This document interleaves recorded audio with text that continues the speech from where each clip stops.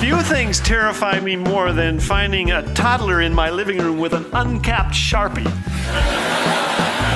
Thanks for joining us today. You're listening to Laugh Again with Phil Callaway. One of the great joys of my life is being a grandpa. It's a little like parenting, except that you have all the fun with little responsibility. I get to feed peas to my grandson, but when he puts them in his nose, I let his mother go in after them. I get to dance around the living room with my granddaughter, but when she does the potty dance, Grandma takes over. Grandparenting is the best. Not all my friends feel this way. Their children drop the grandkids off for long periods of time, which is why they depart each October for 6 months in Phoenix, Arizona. An hour with my grandkids and I feel 29. A day with them and I feel 103. One of the games parents and grandparents love most is the translation game, the fine art of making sense of a toddler's gibberish. When my son's firstborn says, "Yeesh," he could be saying cheese or shoes or keys or my pants are on fire. It's hard to tell.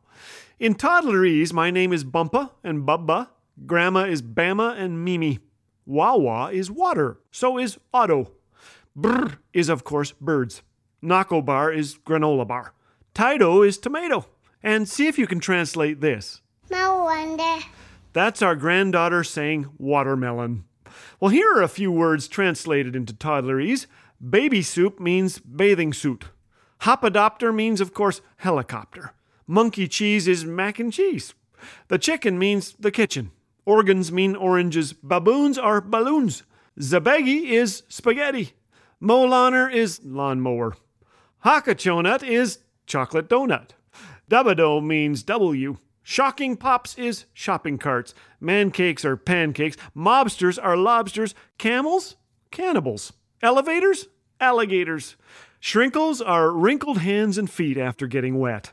Scott says when my daughter sings the alphabet song, instead of LMNOP, she sings Armadillo P. Well, there you go.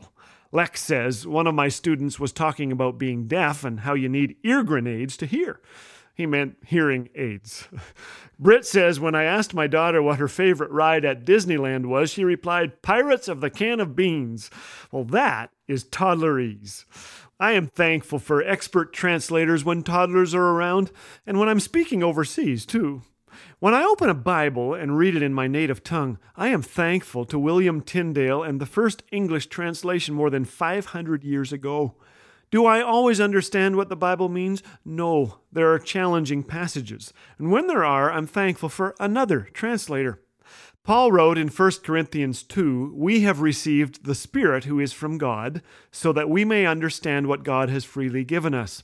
Jesus said in John 16:13, "When the Spirit of truth comes, he will guide you into all the truth." We have a divine translator, the Holy Spirit. If you don't understand what the Bible is saying, pray. Seek godly counsel and invite the Spirit of God to teach you. God loves that prayer.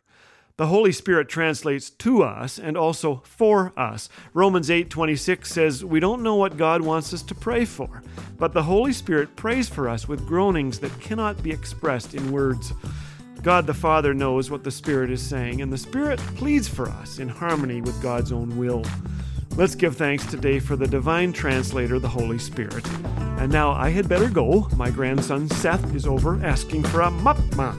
We have Nacos, but no mupmas. I wonder if he'll take a moo-moo instead. I'll ask Mimi if she can make one.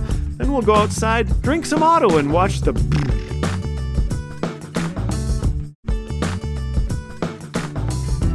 Dad jokes, encouragement, biblical truth. What more could you want? If you're enjoying what you're hearing on Laugh Again, we encourage you to share with a friend. The vehicle of laughter and stories of shared struggles open the door for the gospel to be welcomed into heavy hearts in need of the hope of Jesus. So go ahead and share Laugh Again today. It might just leave an impact deeper than you could ever imagine. Laugh Again. Truth bringing laughter to life.